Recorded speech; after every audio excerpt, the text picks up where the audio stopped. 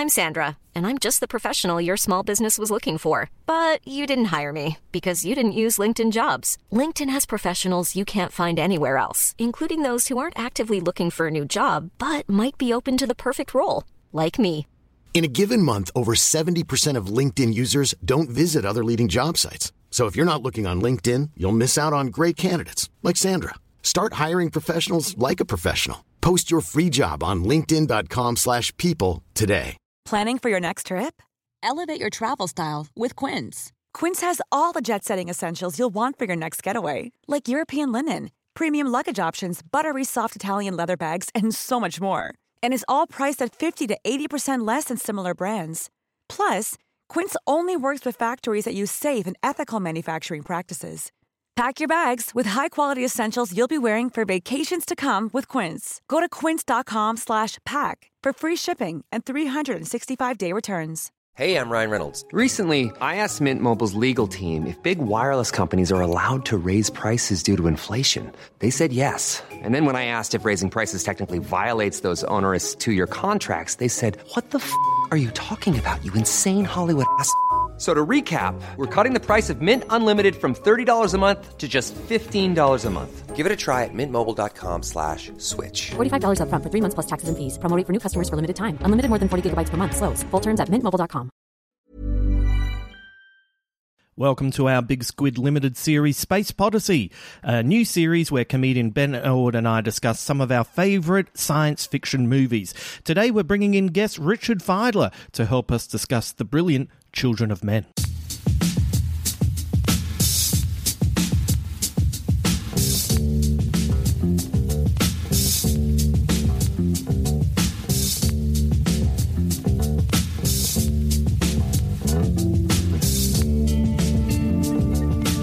Hello, and thank you for joining me today for part one of our two-part Children of Men episode.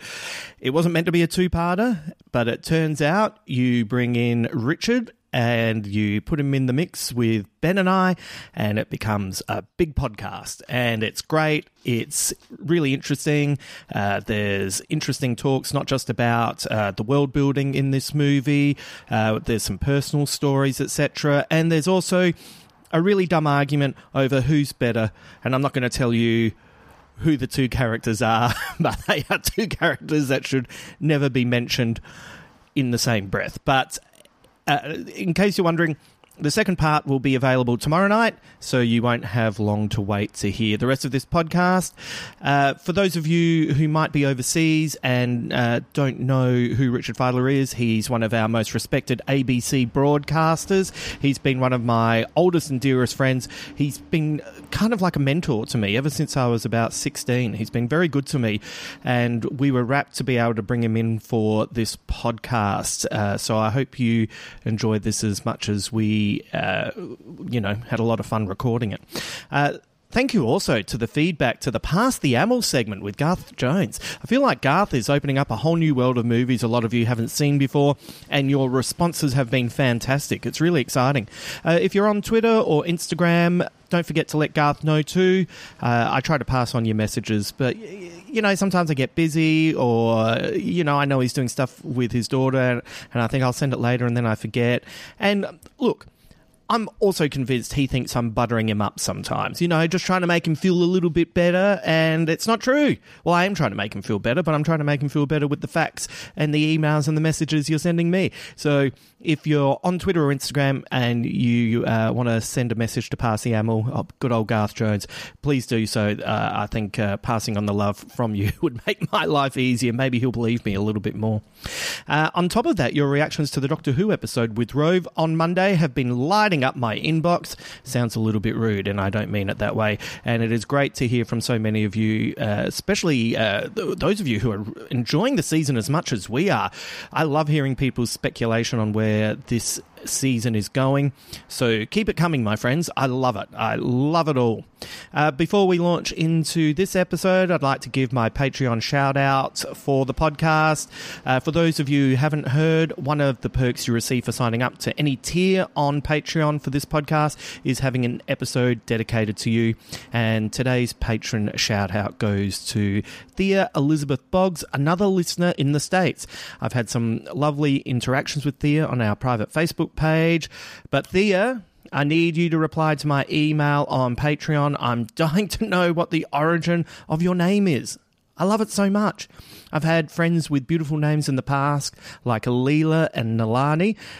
By the way, they're sisters. What great names, right? Alila and Nalani. And I put Thea up there. So please let me know what your name means. I tried to have a look, but, it's always better finding out from the person. So anyway, I think this is how you answer the question for modern times. How do you keep an idiot in suspense? You don't reply to his Patreon question. But thank you very much, Thea. Thank you for supporting the podcast, and I hope you enjoyed today's episode. If you'd like to subscribe and receive bonus podcasts, scripts, early looks at new segment ideas, etc., please head to Patreon, and you can find me at Justin Hamilton Big Squid. For our new subscribers, and we have a lot. And this is great. This is, you might not be 100% aware of what we're doing here. This is a podcast where my friends and I discuss all manner of arts and entertainment that we're loving. And you can either join in on the conversation, or if you don't quite know what we're talking about, we always try to make it user-friendly. So we might introduce you to something you haven't experienced before. So thank you to all of our new subscribers. And big hello and thank you to all of our OG subscribers too. Let's get to it with Ben and Richard. When infertility threatens mankind with extinction and the last child born has perished, a disillusioned bureaucrat becomes the unlikely champion in the fight for the survival of Earth's population. Before he can take on this responsibility, he must face down his own demons as he protects the planet's last remaining hope from danger. Strap yourselves in. We're entering the world of Children of Men. I can't really remember when I last had any hope. And I certainly can't remember when anyone else did either. Because really, since women stopped being able to have babies, what's left to hope for? The world was stunned today by the death of Diego Ricardo, the youngest person on the planet. The youngest person on Earth was 18 years, 4 months, 20 days, 16 hours, and 8 minutes old. The ultimate mystery. Why are women infertile? Some say it's genetic experiments, pollution. Why do you think we can't make babies anymore? Doesn't matter. It's all over in 50 years. It's too late. Move along! Move along!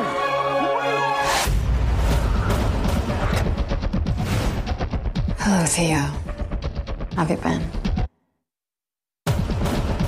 I'm sorry about the theatrics. Police have been a pain lately. I haven't seen you for nearly 20 years. I need your help. Not for me, a girl. I need to get her to the coast, past security checkpoints. It's hard for me to look at you. He had your eyes. So why did you come to me? I trust you. Show him.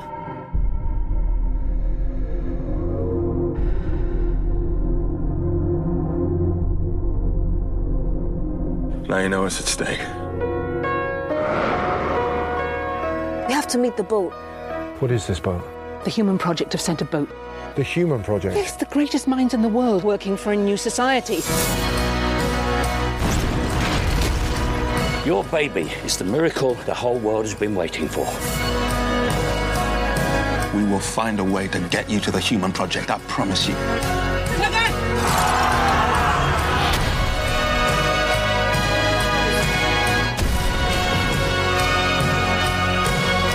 We're almost there, Keith. We're almost there.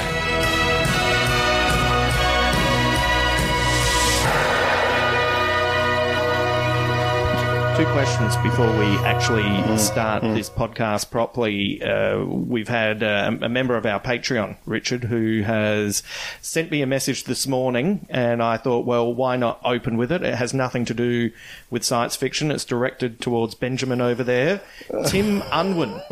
He needs to know where you are at with Red Dead Redemption 2 because he's playing. He's spent many hours in it. It's very emotional, and he's curious to know. Now, you'll have to explain to Richard just briefly what you were doing. So Red Dead Redemption is a kind of almost virtual reality-esque Western game for the Xbox.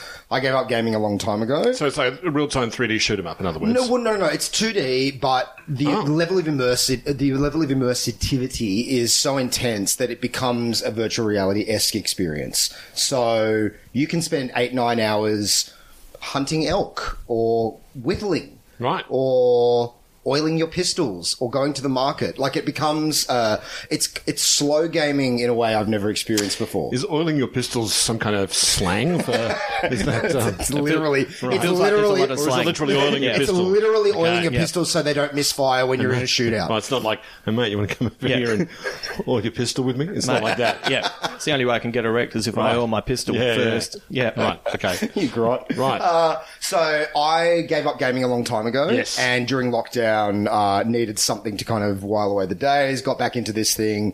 It's the kind of thing I would have rejected years ago because it is this slow motion kind of thing.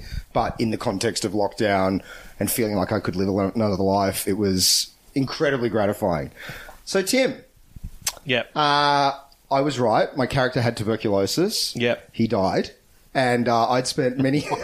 What? You can get tuberculosis in this game? Yeah. Wow, that sounds all right, actually. Yeah. And so I had to watch this guy slowly cough his way to death. And there's this whole kind of ethics meter. So the way you behave in the game and the way you interact with people influences your standing in the world. So I dedicated my life to being as good as I could possibly be. Yeah. And when Arthur died, I had overblown emotional reaction to a game that I've never had before. Like, I've had it with movies, I've had it with theatre before, but games have always been a very disposable thing to me. So when he died, it was intense, and I got very emotionally distraught. And then when he dies, you become a new guy. And I became so resentful of being this new guy that I've basically now become a complete psychopath, and I ride around the West just killing everyone. Right. And take like a real delight, because in the past, you know, there's the games like Grand Theft Auto and stuff where you're very much encouraged to be evil and kill people and run people over and all this stuff. And you kind of want to do that as the player. And there were many instances in Red Dead where I would have my gun pointed at someone and Ben, would want to kill them. But knowing Arthur would never do that wouldn't kill the person. Yeah. That's what I mean. Like, the level of connectivity you have with this character is profound. I was involved in games development in the early mid-90s, and we're always waiting for the technology to catch up for processor speed to get to a point where you could create compelling virtual reality. But the real question that was always being talked about at the time was, when are we going to have a kind of a game or something like that kind of virtual experience which has emotional consequences beyond rage and feelings of blood-soaked victory, frustration and excitement. Something with... to see how the medium could play out with new forms of emotional engagement with an interactive medium. Like, friends of mine who were playing Myst, and I was playing Myst at the time. You know, remember that game that came out? It was 8K colour to begin with. And that could make you feel lonely, which is interesting. Yeah. So I was always interested in that. Yeah. Although it doesn't seem like much has moved on that front.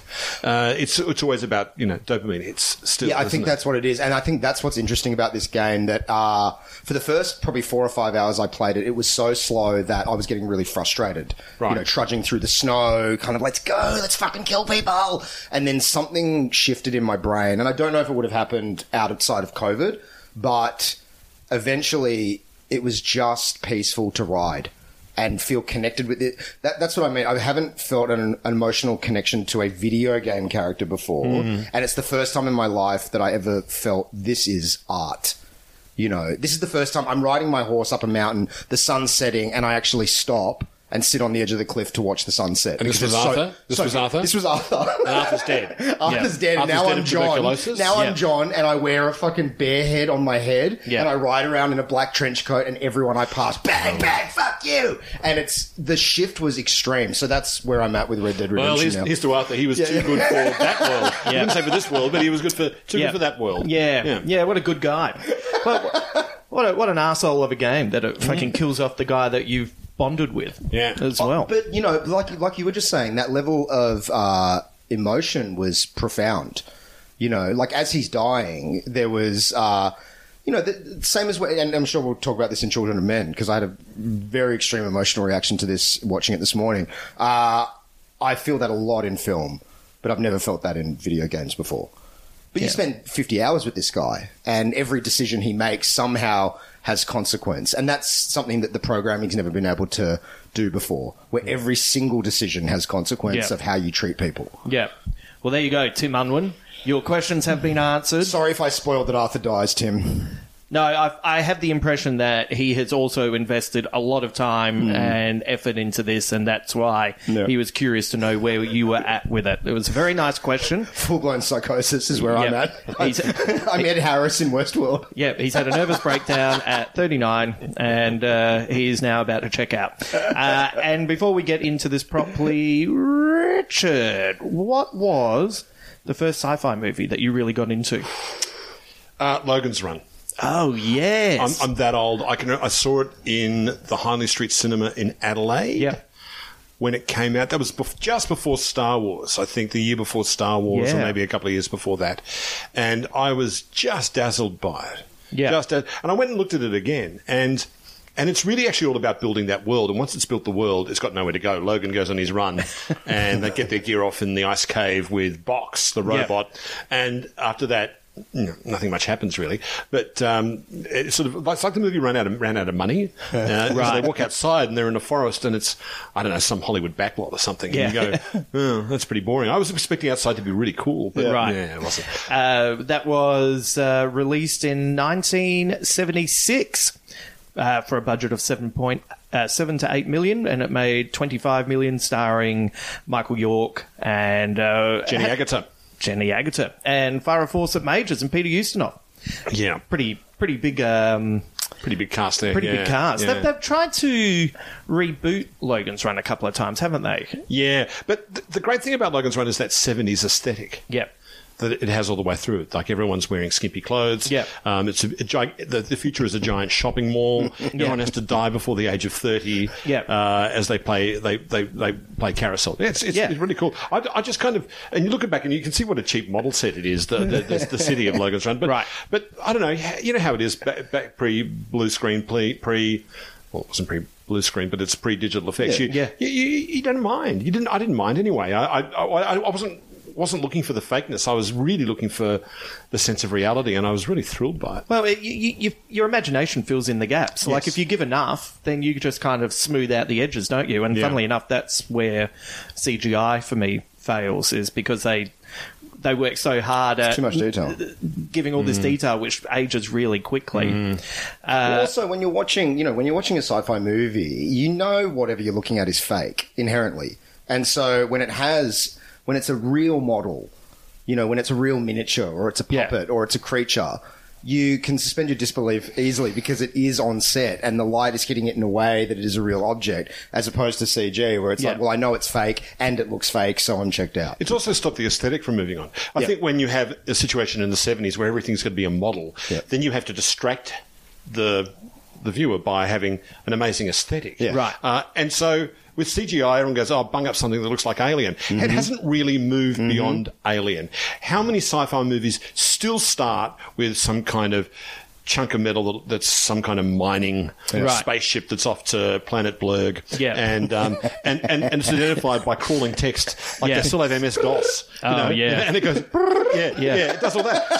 So they can fly giant mining ships, but they're still running MS-DOS on their computers. Yeah. It's the only thing that was reliable. They had to go back to it. That's right. It's almost like the studio has all the assets in the database, and so it's like, well, just chuck an extra satellite dish on it and give it a blue-grey wash, and that can be, whatever the new movie is. Yeah, so I think that's a problem in a way, because we're not seeing new kinds of science fiction. Blade Runner, Alien. That's where we're still at. Yeah. Which is interesting coming into this film. It's the 15th anniversary of Children of Men.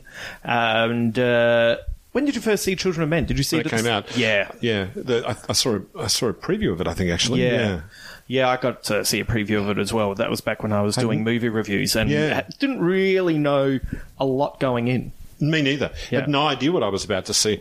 I went in as a radio person, just going and watch the movie, and there was so much. I had no expectations. Yeah. So the sheer brilliance of it completely overwhelmed me and confused me and delighted me. And even though it's unspeakably and almost incessantly grim, I felt weirdly elated walking out of the cinema watching it. Right, What about you, Ben? I don't know when I first saw it. I remember the first time it properly rocked me was probably 6-7 years ago, and I haven't seen it since then, up until this morning. I think the reason it rocked people back in 2006 when it first came out, is that 2000? Yep. That's a fairly fallow period for film. The 2000s and the early 2010s is not a great, especially American cinema.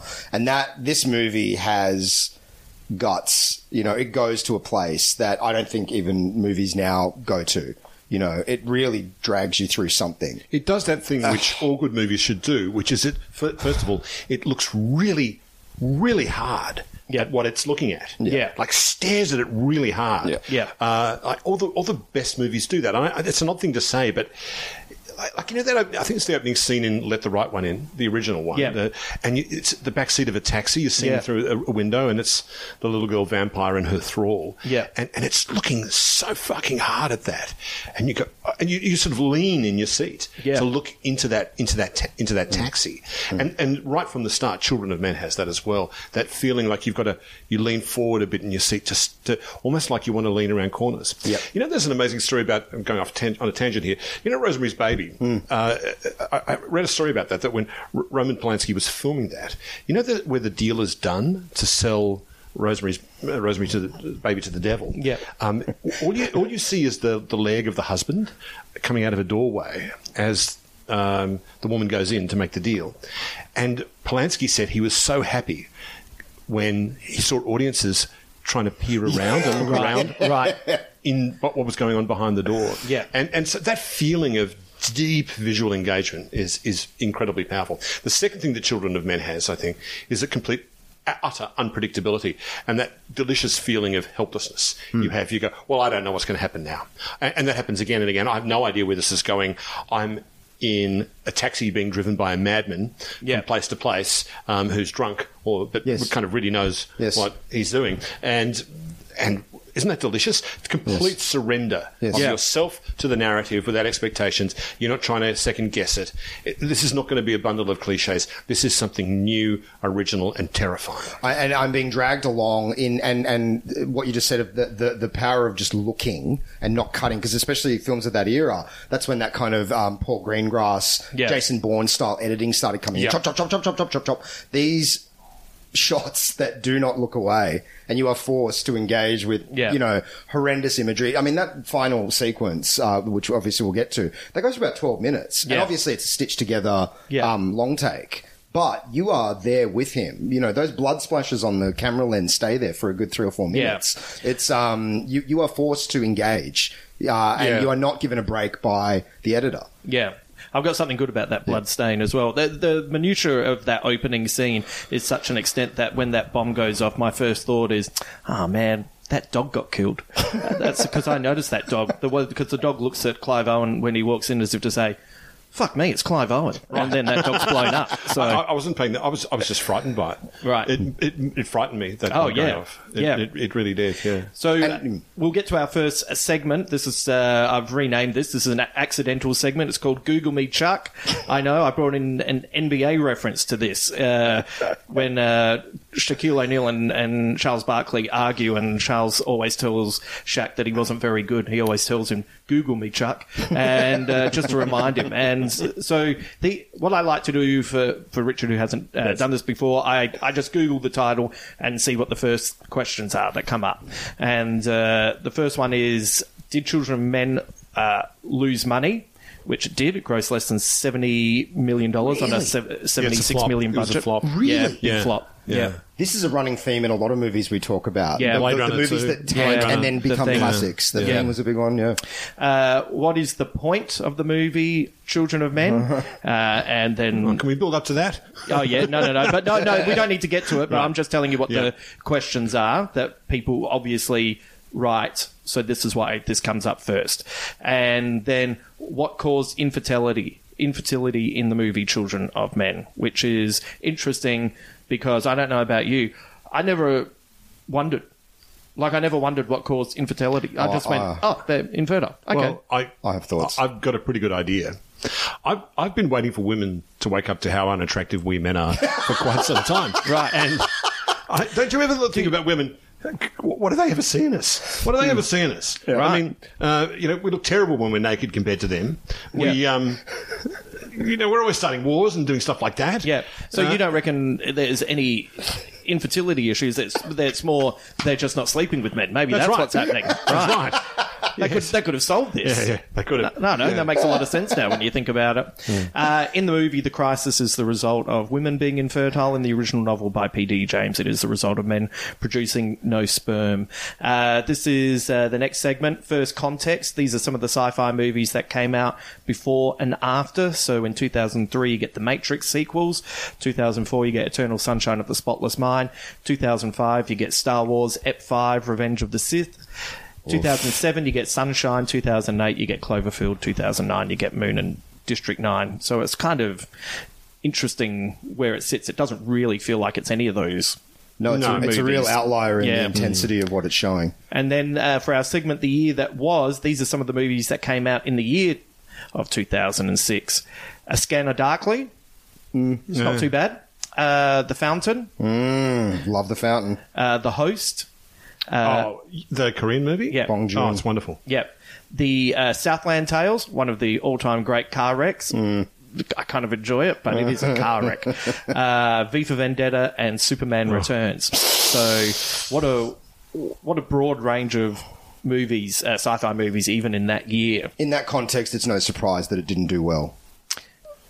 Yes. I feel like, that's kind of like a lot of those are mass entertainments, and this is not necessarily a feel-good movie. No. Well, I think in an historical context, it's not surprising as well. Yeah. I mean, this is when the Iraq War is going through its surge phase. Yeah. When it's mired in hopelessness. The whole, the assumptions that the invasion was predicated on were patently false, and it's really clear that many people knew that they were false to begin with. Nonetheless, there are reports in the United States, at least, of Marines, boots on the ground, people being killed, and never mind the civilians and the atrocities that are taking place. I don't know when Abu Ghraib was, that scandal came out. That might have been around about that time. It was before this movie, because there's imagery in this movie that directly mirrors that. Abu Ghraib, right. Yeah. So I think there's probably a lack of appetite to seeing fictionalized versions of those scenes that they're getting in the news anyway.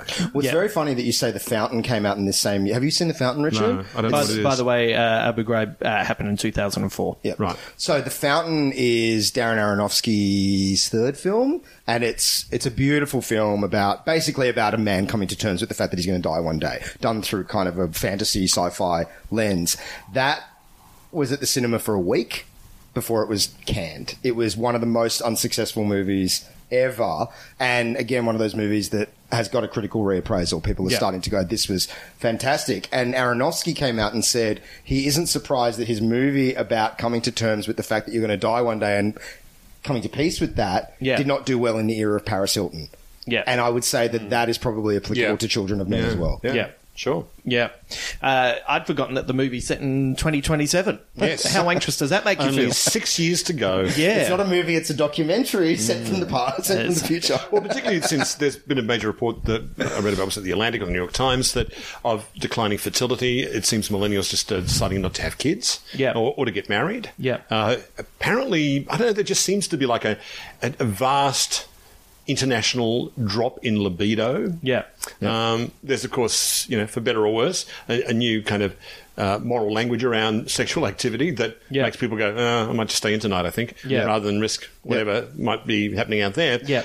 So it is kind of interesting to see the birth rate dropping and to see what happens when a country like Australia, which completely relies on migration to bring young people into the country who are going to work and pay for the pensions of old people. What happens after 2 years when we've had zero migration? There's all these labour chokages. There's all this problem with the tax base that's going to take years and years to recover from.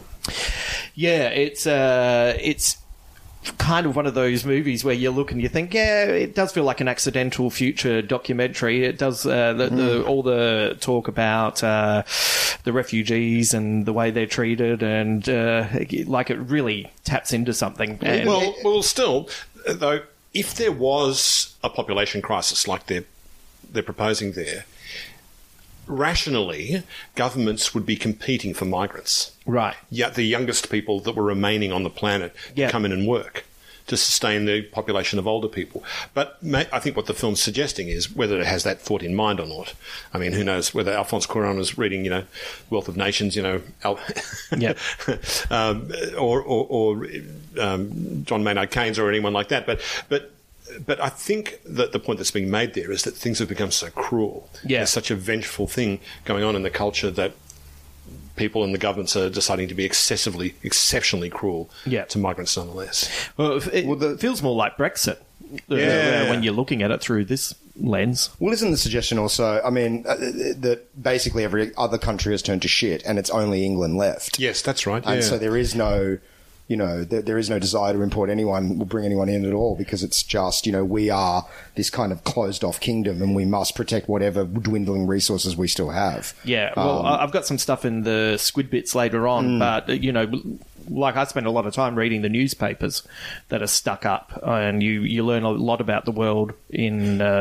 Can I say that I think that is the greatest part of this movie is the world building. This movie is all about backgrounds. Yeah. The entire story, the world and the story of this movie is done through and it's so elegant and so perfect. It's very much like we've talked about this with Fury Road. Yeah. You don't need to know how the world collapsed. No, it's really boring to explain it. Exactly. Yeah. It's all just there in little props and little details, and even that notion of all the world's collapsed and only England survives. It's an ad on the bus, so it's kind of blink and you miss it. Yeah, stuff's taught through graffiti, photos in the background. It's so perfect. First lesson of narrative: show, don't tell. Mm-hmm.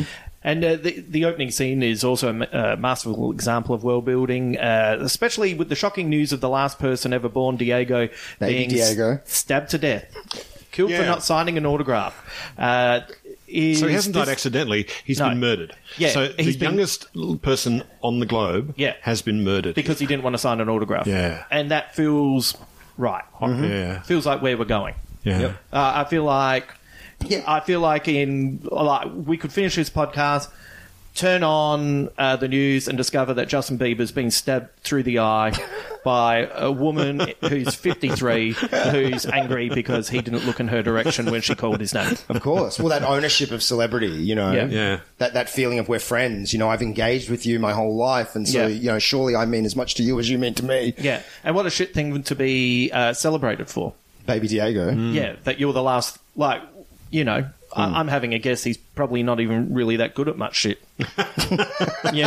So he's many young celebrities, many young influencers. Yeah, so he's probably not very good at things, trying to mind his own business. Someone asks for an autograph, he says no, stab. And now some poor other bastard is now the youngest person. Yeah, and they must be Diego. thinking, fuck. It was so much better when Diego was around. Would you wear an I am with Diego t-shirt? I feel like I'd be very much like Clive Owen in this movie, just kind of going through my life trying not to engage very much with all of this. We'll get to that now in our segment on which character you think you'd be in, how you'd react to everything in this. We meet Clive Owen's character Theo Farron, who was nearly killed in a bomb blast. Theo in Greek means divine gift. Farron means a British word meaning handsome, handsome servant. So Clive Owen is literally a handsome and divine gift who will do whatever he can to protect the first newborn baby. Do you think Clive wanted that name? Or was that actually in the novel by P.D. James? I think it was in the novel, but it wasn't something, it wasn't like a vanity thing. No, I don't think so. Okay. Well, my question is, how do you rate Clive Owen in this film? And I rate him highly. I don't think he has much vanity. Like, he kind of, like, he spends a lot of this movie running around in thongs. Yep. And not the sexy type. His portrayal in this movie is my favourite version of the masculine, quote-unquote, action hero type. The kind of reluctant hero that isn't thumping his chest. You know, there's a vulnerability to him. There's that real sense of what adulthood actually is, where it's like, oh, for fuck's sake, all right, yep, let's go. I got to do. I don't want to, but no one else is around to do this. So. Yeah, he makes decisions very quickly in it, doesn't he? And it's very much like Max in Fury Road. You know that all the fucked up incels were complaining about that he wasn't masculine enough, and it's like, no, your view of masculinity is so. What? It's like a 10-year-old's version of masculinity. You really? You're roided up and fucking I'm a man. No, that's a Delta male. Yeah. So this is interesting. Did you not realise all the stuff that came up around Mad Max Fury Road? No, I didn't. No. Phenomenal. Right. So Ben and I have talked about this before. When Mad Max Fury Road came out, there were all these websites and men's groups who pushed back against the movie because they said it castrated the character of Max. And at the time, I thought it was the funniest shit I had ever read, and I was so embarrassed for those men. And I thought, you tedious cockfats, why would you do this? And then sort of like 8 months later, they all voted Donald Trump in, and I realised they weren't as funny as I thought. So okay, it's the same people who think that Starbuck was castrated in the Battlestar Galactica series. It's a pretty serious charge. You're saying George Miller's responsible for Trump, essentially? Yes. No, I'm not saying he's responsible.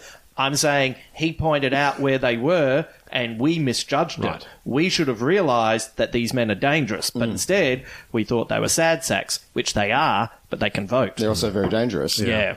But it's such a tenuous grasp on your own masculinity that you think that deferring to someone else's wisdom for 5 minutes when you, like, admitting your limitations as a human being is somehow a slight on your masculinity. Yeah.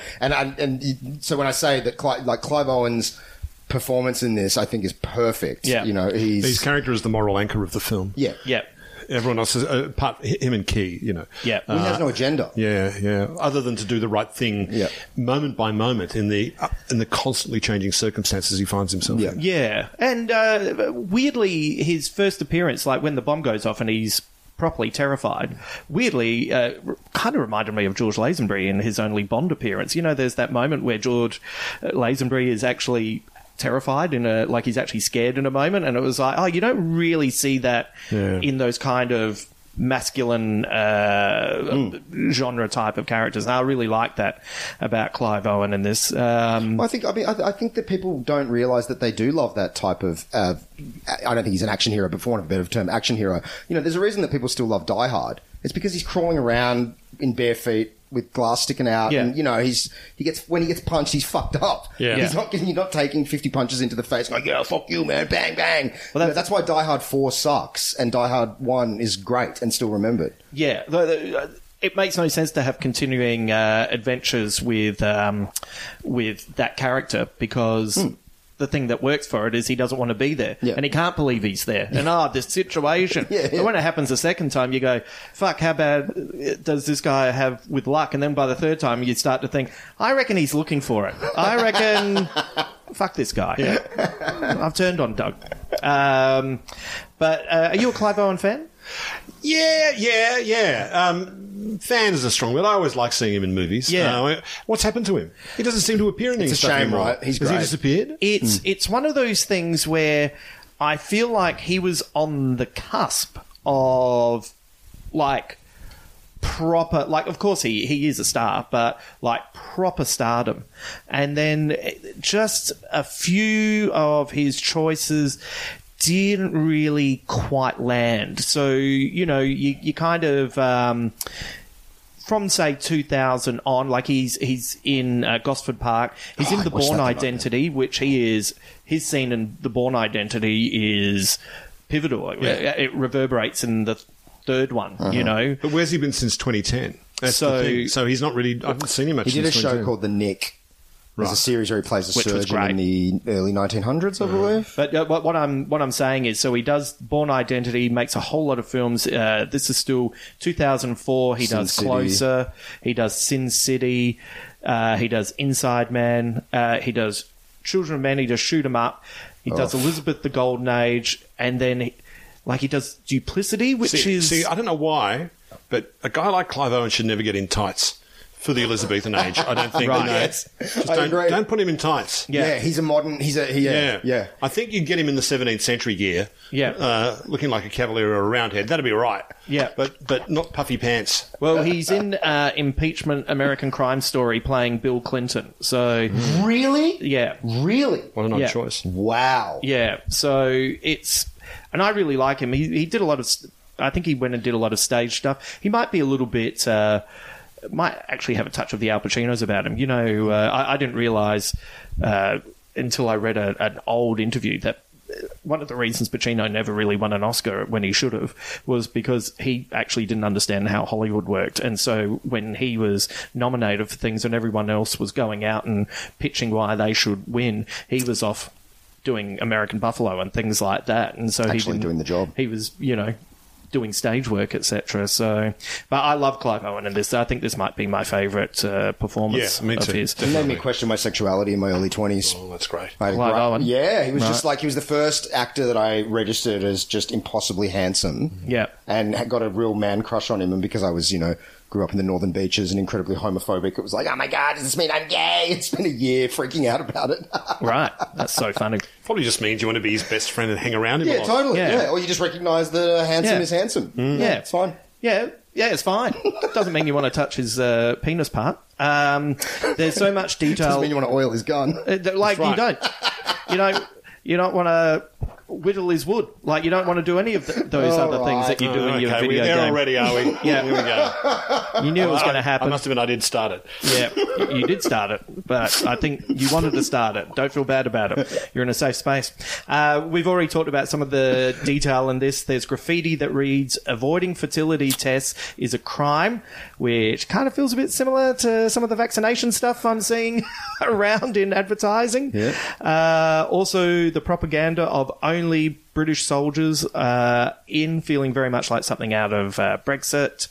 My question to you guys is, art likes to tell cautionary stories about the future that often come true in some way. Therefore, do artists predict the future, or does the making of the art create the future? Well, I think this is a very big question. This is now we're at the central question of what the movie is and what it's supposed to be about.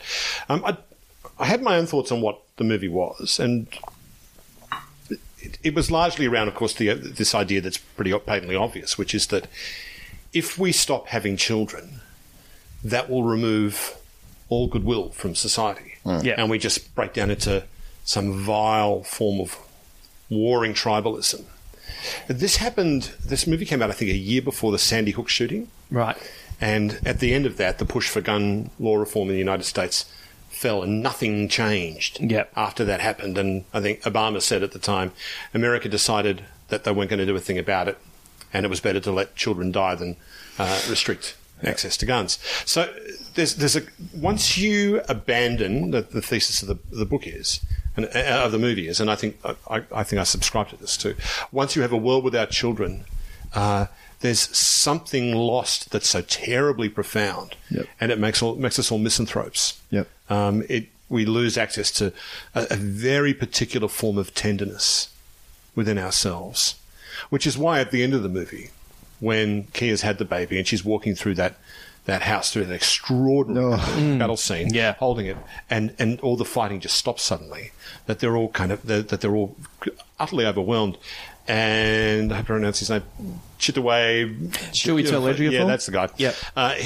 The way he's there firing his gun from the corner. He's saying, "I've forgotten how beautiful babies are," and he's on the. He's sort of caught between this kind of bloodlust and grief for remembering what it is to have a baby in your life. Yeah. And see that thing and to have those feelings of deep tenderness that are unlocked in yourself. I mean, when you become a parent, it's really shocking how that happens. I mean, when you go into parenthood, you are told you're going to get this flood of feeling for this human that isn't even in the world yet. It's like this kind of silhouette of a baby with an X on it. And when you're told that, you're going to have this sudden rush of feeling. It just sounds like black magic. And you go, well, I just don't believe that. I think I'm going to come to love this baby as it becomes. But it's actually true. You do get it. It's really shocking. Yeah. It comes to you in a flood. And it completely dismantles you, disarms you. What's the word I'm looking for? All these masculine images, but it just floors you. All these things, and you feel the need to surrender to it, and it's very beautiful. Yeah. So without babies doing that, I think to people, I'm not saying you need babies to be kind. I don't think that's true. Right. But nonetheless, there's a certain kind of tenderness that children invoke in us, and sadly, of course, a terrible cruelty it invokes in other people as well. But nonetheless, if we don't have access to that tenderness, then we're all going to hell and we're all going to die. Right. That's what I think is the film. Yeah. Having said that, I looked into P.D. James. I haven't read any of P.D. James before, and who wrote the book The Children of Men. It has the definite article in the front of it. P.D. James was a conservative Christian, an Anglican, and sat in the House of Lords with a life peerage as a conservative.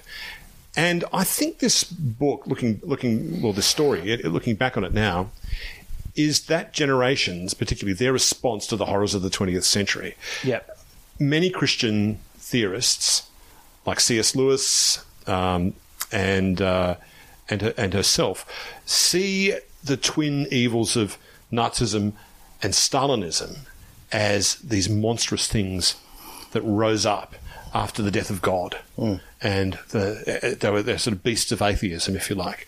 Without what happens when you have leaders and people who don't feel the moral constraint of having a God in heaven above. And I think that's what this is, what she's pointing at here in Children of Men. I think that the disappearance of children is actually a metaphor for the disappearance of God. Right. Really? Right. Oh, I see. Yeah, wow. So in a way, it's almost like God has forsaken us and taken away the potential for a future as well. No, we've forsaken God. We've forsaken God. That's the theory. We've forsaken that. Yeah. We've stopped looking at that. Yeah. And it's through believing in God that gives us access to our best selves. Right. That leads to the finer feelings, that anchors us morally in the universe. Right. Not intellectuals, but the by and large, the population by and large needs, this is how the theory goes, that external morality. Right. That thing you gather around where you say we're all going to be judged after this. Yeah. So we better behave ourselves in this life. Well, there's that ending is coming soon, isn't it? Like, I guess with children being born, there's always, there's the sense of renewal, constantly happening around us, and with that gone, and Christians always require hope too. So the ending is a hopeful one, right? A tiny thread of hope, a very slimmest thread. Yeah, but it's still there nonetheless. The hope is not destroyed in this movie. Yeah. Can I talk about what I read from it this time? Yeah. Cool. All right. That was weird. Oh, no. Tell us. Go. Okay, cool. I agree with what you said about the children. All right, that's enough, mate. Next question. No. So the way I read it this time was, I feel like the children not being in the world anymore is the metaphor for a way of life, Quaena Scarzi, a way of life that calls for another way of living. And that the reason that, for whatever reason, the world is fallow and there's no more children, it's basically the earth has decided, hey guys, like, the way you are living is putrid and toxic and it's time to finish. And so the metaphor of no children anymore is there's no hope. There is no hope for the future. We're a dead and dying species. And so that hope at the end of the human project, as you say, it is that sliver of hope. And I think the whole way through, when people are talking about it, they're talking about it almost as though it's a myth or a joke. Michael Caine talks about it in the context of a joke. There is no hope. It's almost a joke to talk about hope. Yeah. And sorry, I've lost the thread of what I was saying. Well, let me jump onto that idea. That is, it does seem very appropriate now, increasingly, as catastrophic climate change is starting to arrive now. That increasingly, again, this same article I was reading, you hear millennials often saying humanity was a mistake. It's an extraordinary thing to come to believe. Yeah. So this idea that it's a dangerous thought in some ways. It's understandable, but dangerous. Is once you start seeing human beings as viruses or cockroaches, whoa, there we go. Yeah. Then they ought to disappear. And there's too many of us. And on the other hand, this population crisis we have, which is sort of zooming up exponentially, it's reached its peak. As it goes down, it's not going to go down, and it is about to go down. It's not going to go down in a straight line. As it went up exponentially, it's going to go down exponentially too. Right. So there's going to, like, by the time we're dead, there's probably going to be quite a lot less people on the planet. Yeah. And certainly by the end of the century, the population of the Earth will be, assuming we're not all killed by catastrophic climate change, will be much, much lower than it is now. Wait a minute, I think you are underestimating our Premier, who has knocked up his wife 7 times and can probably still get her pregnant another 10 times the next 9 years. So he'll do it by himself. That's right. Yes, I think that's... there you go. There's an ad for Catholicism right there. Yeah, good on him. Good on him. He's just trying to stop the curve from going down. That's right. No, I respect that. Doing his bit for the nation. Yeah. I don't think the movie's anti... Learn. I'd love to send him some gym socks. Anyway, go on. What were you going to say? I don't think the movie's anti-human. I think it's anti the way we are living, and I think that yes, I agree. For the thesis of the movie, as I see it, the way of life needs to die, and that's why everyone is wiped out, including the refugee camp at the end. It's literally bombed into rubble, and I think the most devastating part of the movie, and it set me off into heaving funeral sobs, was that beautiful scene you talk about. The war stops as they're carrying the baby through, and everyone's, it's almost like it's the Christ child. They're touching its feet and they're weeping, and it's that catastrophic moment where the soldiers get on their knees. It's quiet, and then bang! We go straight back into it. Like that's brilliant. Yeah. That's the moment that I think that sums up the entire point the movie's trying to make. Of like, guys, like, what are we doing? We have to stop altogether. We can't pause briefly to go, holy shit, this miracle that we never thought was going to happen. Anyway, back to killing each other, and that seems to be very much indicative of where we're at the moment, in a wider context of the society of I agree. It's all out war of between each other. Yes. Everything, culture wars, everything, it's just... I think, that point I was making about, that I think P.D. James is making in the story, which is that if you desacralize life, if you want to see life as nothing special and nothing sacred, then that opens you to that kind of mass gun violence. Yeah. But of course, some of the worst holocausts in the world have been created by people trying to build heaven on earth in the name of a god, haven't they? I mean, it works both ways, that theory, I think. Well, utopias are a very dangerous idea because, if I don't agree with, your utopia, then I'm against your utopia and I'm therefore an enemy of the ideology. Right. We have everyone's going to Glasgow pretty soon, or are they already there for the latest next week for the latest climate change stuff? And seems all kind of like a lot of dick swinging and nothing's really going to be achieved. I don't really feel like anything's going to be done. I don't really think any of our leaders really do give a fuck about the next generation. I think they're prepared to go as far as they can, as their electorates will let them. Yeah. So we can't blame our leaders, I think. Right. I mean, if our leaders would change if we held them to account, and it doesn't take much to do it. Like we're getting right off topic here, but we have a couple of interesting independents pop up in some of the wealthy inner city Liberal seats, and suddenly Scott Morrison's finally ready to beg and plead with Barnaby Joyce to make him come on board. Right. So I mean, we get the government's. To a large degree, in a democracy, we get the governments we deserve. But don't we also have? We have the issues with the Murdoch newspapers, which also then corral and subliminally affect our population. So, but Justin, haven't you heard they've had a change of heart? Oh, have they? Mm-hmm. Yes, right. They've gone green now. I saw the. What was that documentary about? Inception. I saw that. Yeah. So they must have gotten in that way. Break it up. The good thing that's come out of the Murdoch press suddenly being pro-climate change and the Liberal government being pro-climate change, at least admitting after 30 years of denial that it is real, is that maybe, I do think it's probably still too late, but maybe it is the end of this false debate that everyone's been having. Oh, maybe the science is still out. Maybe it isn't real. Right. Maybe we can finally get to a consensus where the general population is harrowed. I think we're out of the woods now. I don't think we're out of the woods yet. I think it's still there's too much money to be made out of using it as a cultural war issue. And the tipping point, was 2016. They said the cranks in Sky After Dark if they're not there to say that climate change is fanciful and the solutions to it are dangerous and expensive, then who's paying their salaries? That's what they're there. I mean, you think any of those idiots would get a normal job? Right. I mean, if it wasn't paid for by the Murdoch media, by the way, they'd be publicists for some opera company probably if they weren't being ranting against against mad solutions for climate change. I find it fascinating. We've talked about this before, but human beings created the economy. It wasn't anything important. It was something that we made up just because one person had a chicken and another person had a duck, and suddenly we have this thing that was so reliant on that we can't do anything to change it, even though it's ruining the world. And if you think about it that way, it's like, oh, right, well, just make up something better idea. Yeah, have a better idea. Yeah, I'll keep the chicken, but I'll rent out the duck. Like rent the duck. Yeah, like an Airbnb type thing. Fuck. You can have my duck for about 3 days in February. Yeah, it'll be great.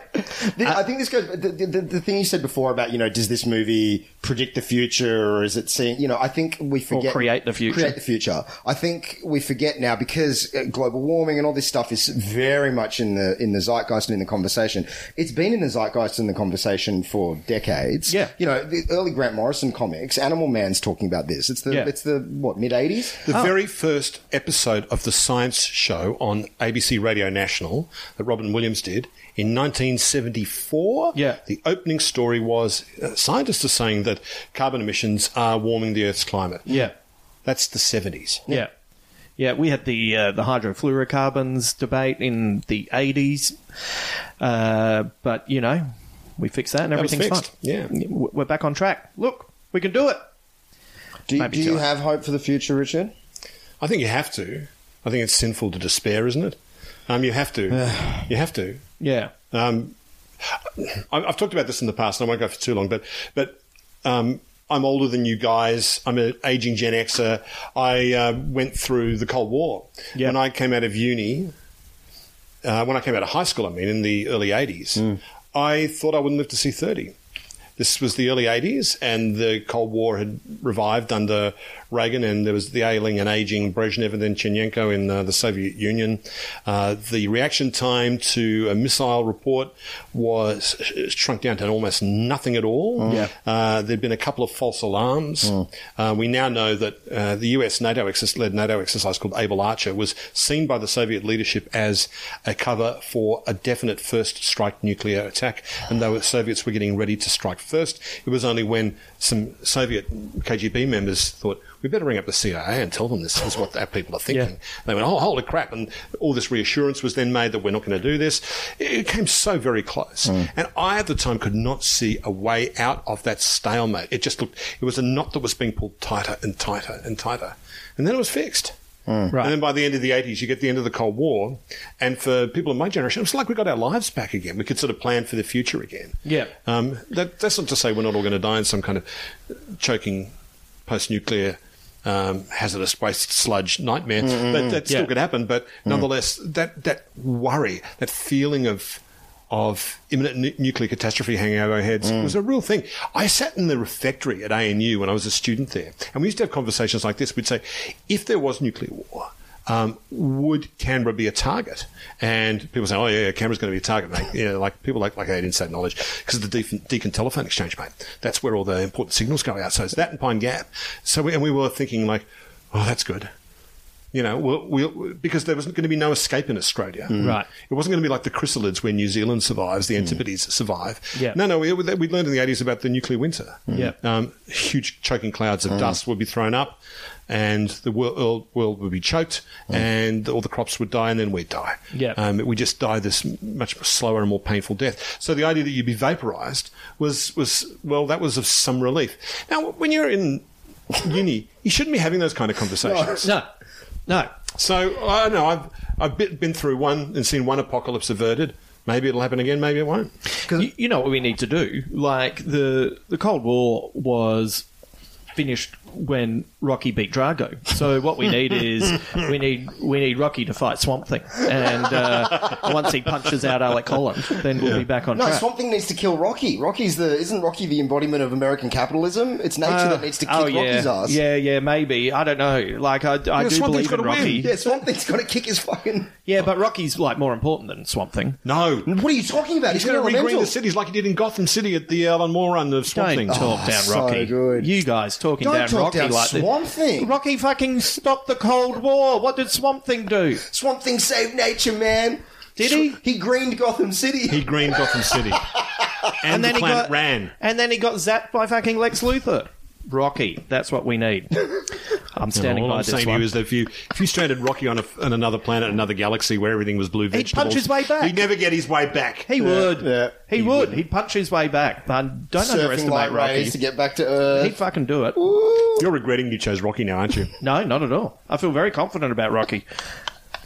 He's done a lot for us. Circa 1970s Rocky or Rocky now? Yeah. Like Rocky Balboa. No, I still believe in him. Like he can do. Are you Rocky 4 or Rocky 1 or no? I want Rocky past Creed 2. I'm fucking right in.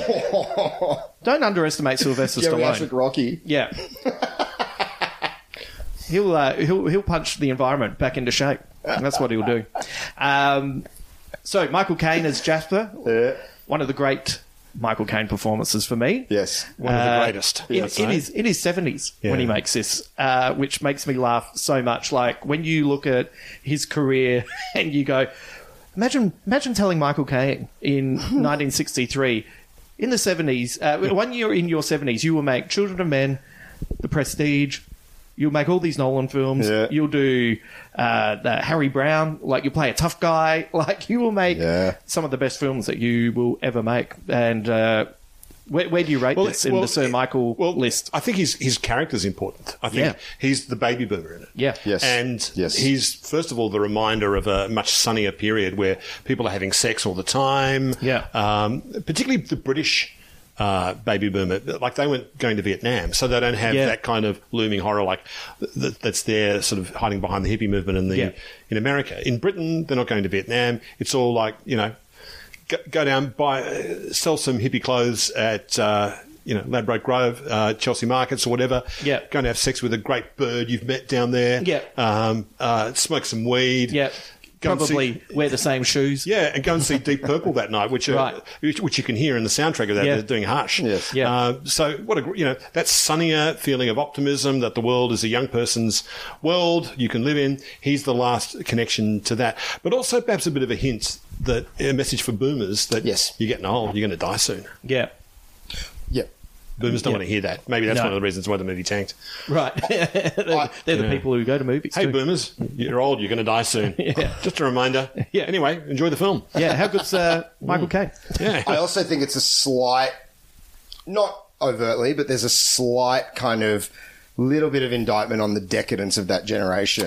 He's still sitting around smoking weed and the apathy, and again, it's all done with background stuff. Clive Owen arrives at that train station. There's literally people in cages. Yeah. And it's just so everyday. They don't even notice. They're hugging each other and like, hey, great to see you, while grandma's in a cage going, and then they drive past that horrific van that looks like lambs taken to the slaughterhouse. He's like, oh yeah, they're all getting taken off to the camp. Anyway, let's go down to my awesome woodside, quasi mansion and smoke weed and listen to Aphex Twin. Like, there's that detachment from or a lack of responsibility for the contributing to this world that now exists. But when it comes to the hard graft, he's a stand-up guy. He doesn't betray his friend, does he? That's true. Yeah. No, he's still... And he's also caring for his wife. Whatever is ailing her. Yeah, like, I think he's just... I kind of get the impression, in a way, he's a little bit like Clive Owen's character of Theo, where he's probably been quite militant in his youth, and now it's like, well, I've done all I can, and now I'm just going to look after my wife and be content with my friends that I catch up with now and again. We discover that there are a number of cults that have sprung up, like the Renouncers, who flagellate themselves for the curse of infertility, and other religious sects are alluded to. This is something that, in our desperation, we look for answers. So my question for both of you is, if you were to end up in a cult, which one would you turn to? Bonus points. There's no points in the show. Bonus points if you want to begin your own. That's exactly where I would go. You start your own cult? I've always said that my apocalypse survival strategy is become starting a guru? my own cult. All you need is about 25 acolytes, and you'll probably be okay for a little while. Right? What would you offer them? Oh, my wisdoms. Right. Yeah. Great. Your wisdoms. Yeah. Look, anyone joining a cult is incredibly impressionable and very easily influenced, right? So you just need to sound like you know what you're talking about. Yeah. What would you be preaching? The abstinence or indulgence? Oh, total indulgence, right? Like if the plane's going down. Yeah. I mean, that seems to be generally where the world is at now, right? Yeah. There's this kind of like mellow thing of like, hey, the world's ending, fuck it, let's just, let's buy all the big screen TVs and do what we want. What's the point of not doing it? So yeah, total decadence, right? Yeah, I would definitely start my own. And I would go the Morrison and the Invisibles route and work out a whole cosmology that's based on all of the musicians that I really love. And we would pray to Lennon in the morning, and pray to Bowie at night, and say some kind words to T-Rex, Mark Bolan. He'll be one of our saints. Did you crank out the vinyl on a gramophone? Yeah. Everyone, let's have a listen. It's that time of the day where we listen to Hunky Dory. So it'll be all right. What about you, Richard? Or would you join one? No, I've always been a bit partial to a 14th century cult called the Adamites. These were proto-Protestant nudists who would walk around Central Europe in groups naked, and they believed that making themselves naked made them sinless. They were emulating Adam and Eve in the Garden of Eden. Right. Yeah. Therefore, you had nuns seeing the light and throwing off their cassocks, priests throwing up their chasubles and walking around naked as jaybirds, naked as God made them. Yeah. And in packs from village to village. There's a wonderful account, I've got this in my book of them. They showed up in Prague at one point. And I was like, who are these people? Right. Preaching this kind of radical back to nature nudism as part of it. Jesus, you would be bit cold in the winter though, wouldn't you? Oh, that's so funny. I was literally thinking, oh my God, imagine getting sunburn on your knob. Yeah. So that's what I'd be worried about. I wonder if, I don't know whether sandals were allowed either, but probably not. But the problem was they went a bit bad. They went a bit bad because... A cult going bad? Like what? Are you serious? They started hanging out near the Taborites, which was another radical Protestant sect, proto-Protestant sect outside of Prague, north of Prague, and they earned a hatred of the Taborites. Both they and the Taborites, the Adamites concluded that this was all, they were doing things quite properly, but given that they were sinless, and that the fully clothed people working in the village, labouring in the village, were clothed, well, they were still with sin. Right. Therefore, it was perfectly okay to show up with knives and swords and kill them and take all their possessions.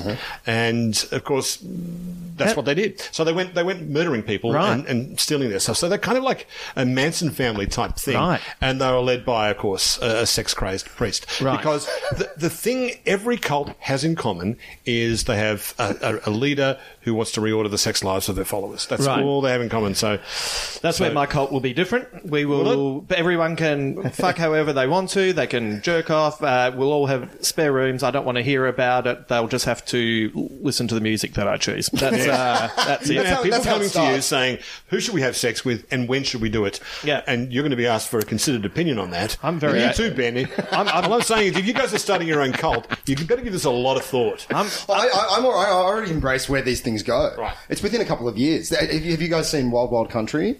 No. About the orange people. Fucking brilliant about the orange people. Right. But, you spend the first 2 episodes and you really buy into this. Of like, yeah, man, you could build this civilization free from capitalism and everyone's just contributing, And one of the episode ends with one of them saying, and that's when we brought automatic weapons into the compound. Oh, right. Yeah.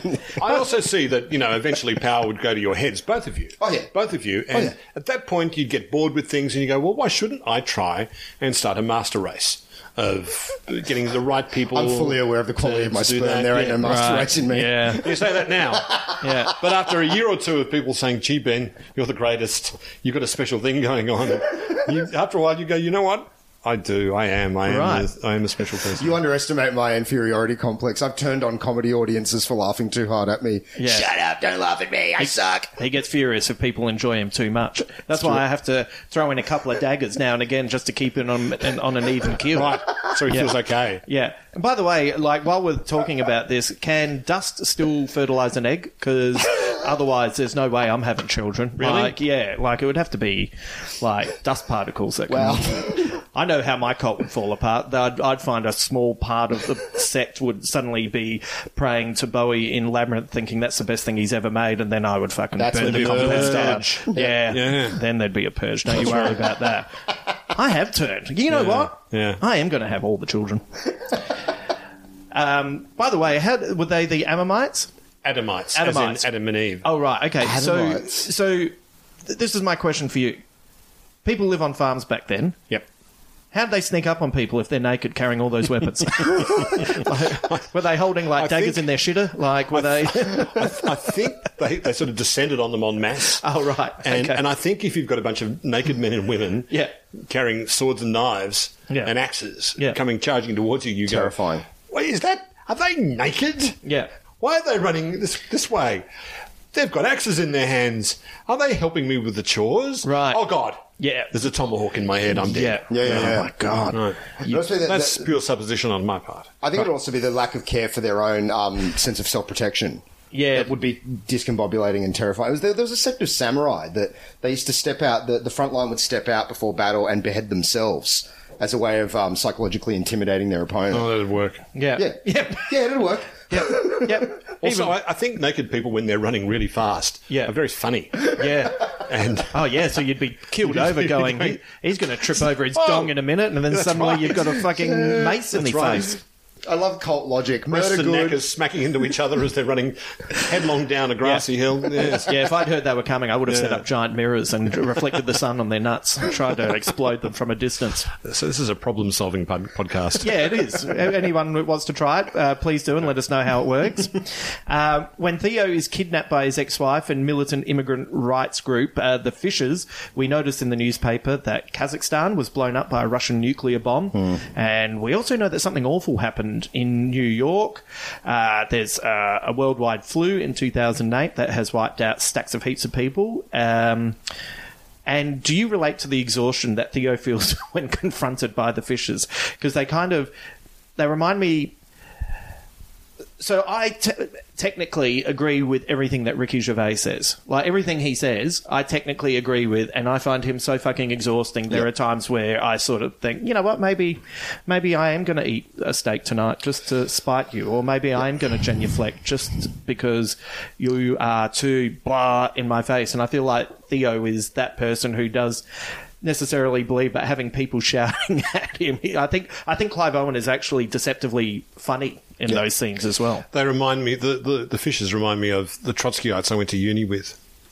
Yeah, just everything relates back. And essentially, they're sort of like fundamentalist Christians because they've got a kind of a moral matrix with which or a moral prism with which they view the world, and everything feeds into that, has to pass through that prism one way or another. Yeah. That really annoying.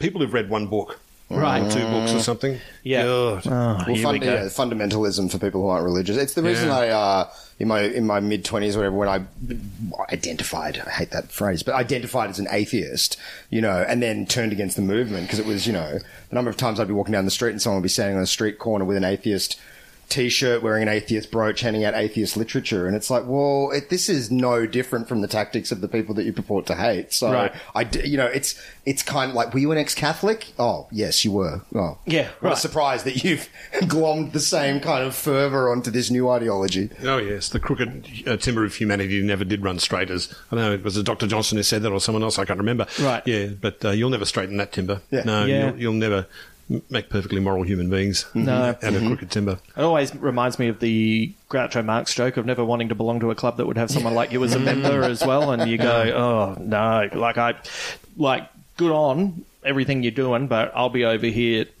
fucking thinking about anything than you preaching in my face. I think that moment, when he's at the farmhouse, you feel, they're safe now. These people are slightly annoying, but they're very moral and decent people. I mean, they're supporting immigrants. That's what a good thing. And then, of course, as he's creeping around, he overhears the conversation about he's about to be shot. Yeah. And all this.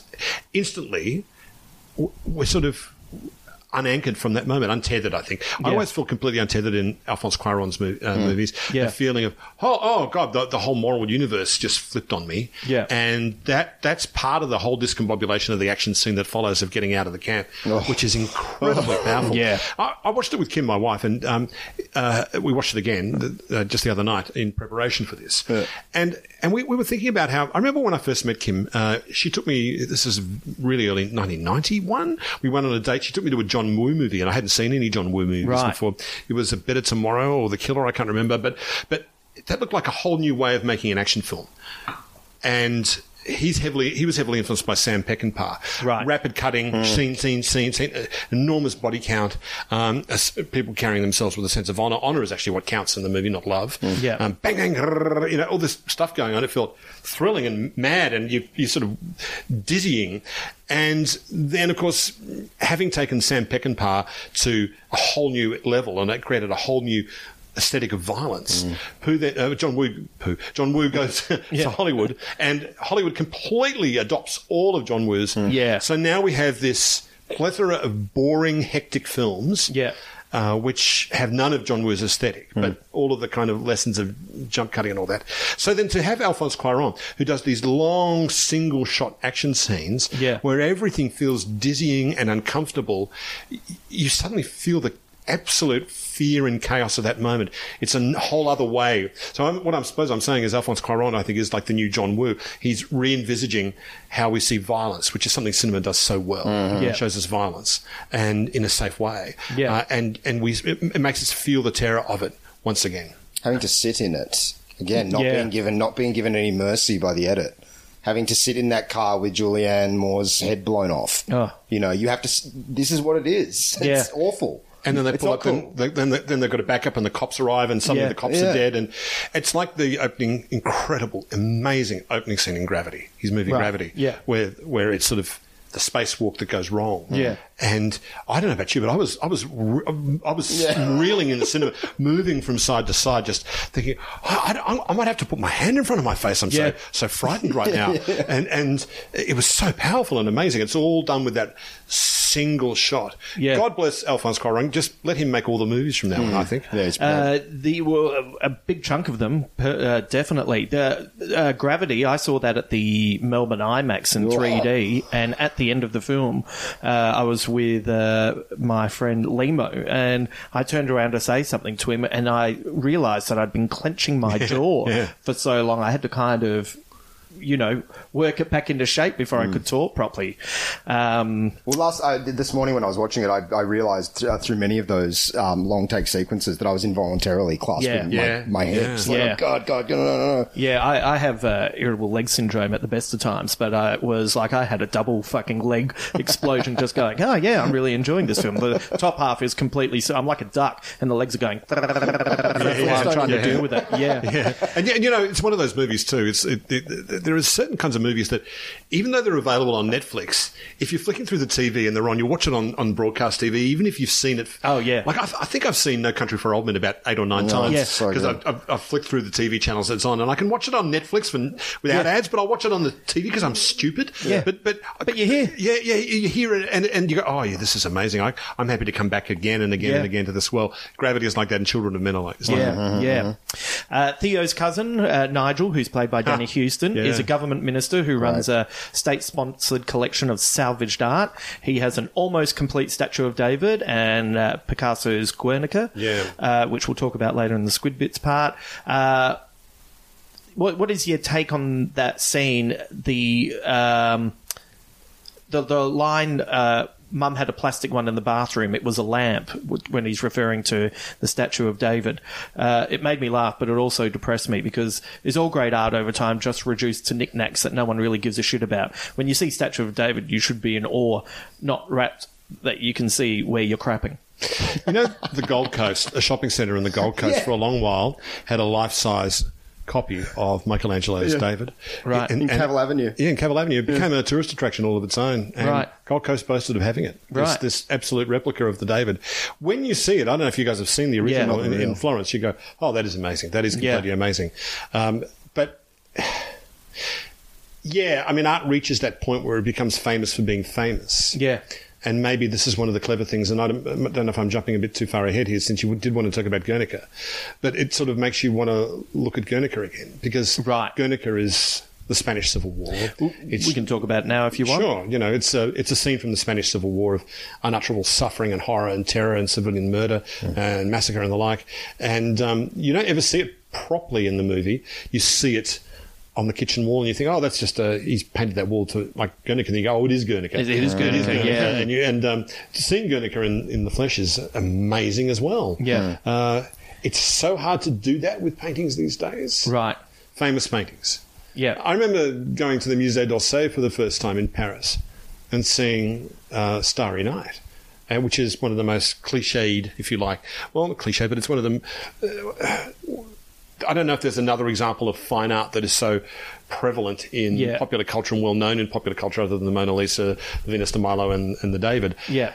But when you see this little modest painting all on its own on the wall, it just takes your breath away. You go, oh. And you go, oh, all the reproductions I've been looking at don't do anything like its justice.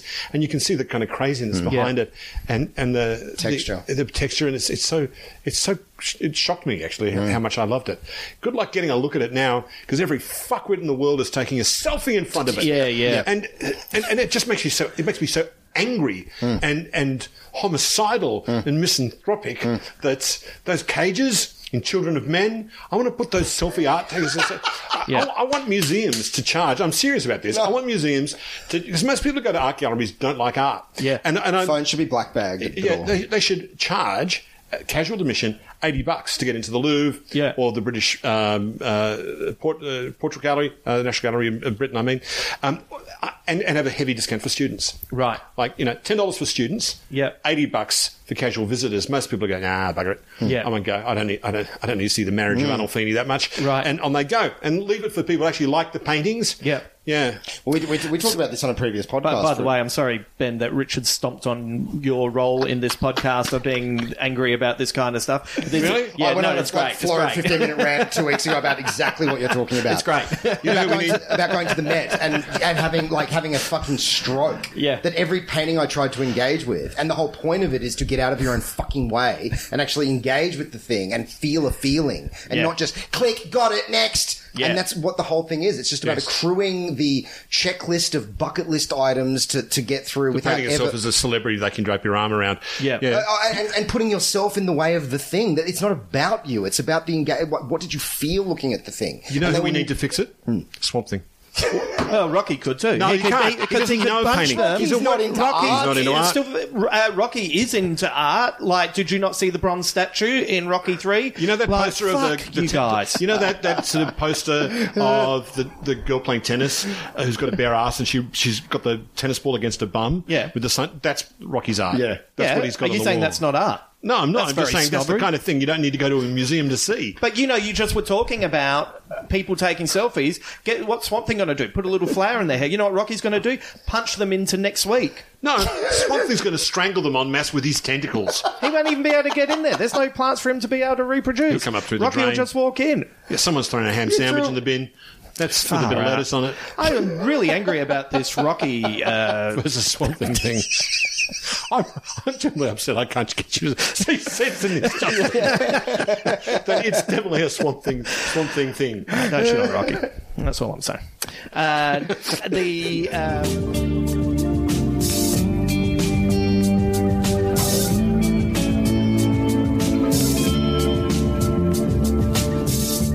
Thank you, as always, to my dude in crime, Ben Elwood, and our very special guest, Richard Fidler. Remember, you can hear Richard and his podcast through the ABC, and make sure you check out his books as well. They're so beautifully written, and they would make really great Christmas gifts for the end of the year. If you love the tone and the rhythm of the way Richard speaks, that's also how he writes. That's a really difficult skill to put to paper, so you'll be able to read and hear him in your head. So go and check those out as well. A big thank you also to our Patreon subscriber Thea for not only listening, but investing in all the work we're doing here. We'll be back tomorrow for the second part of our Children of Men deep dive. Let's finish off with a quote from director Alfonso Cuarón. The only reason you make a movie is not to make or set out to do a good or bad movie. It's just to see what you learn for the next one. Until then.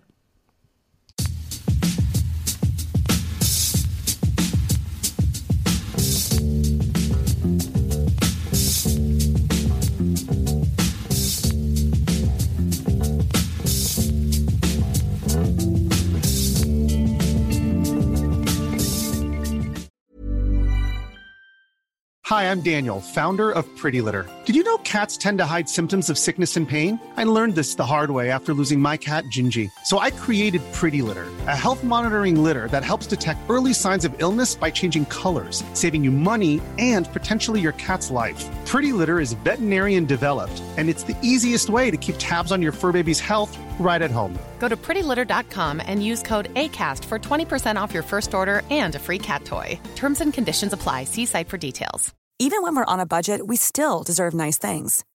Quince is a place to scoop up stunning high-end goods for 50 to 80% less than similar brands. They have buttery soft cashmere sweaters starting at $50, luxurious Italian leather bags, and so much more. Plus, Quince only works with factories that use safe, ethical, and responsible manufacturing. Get the high-end goods you'll love without the high price tag with Quince.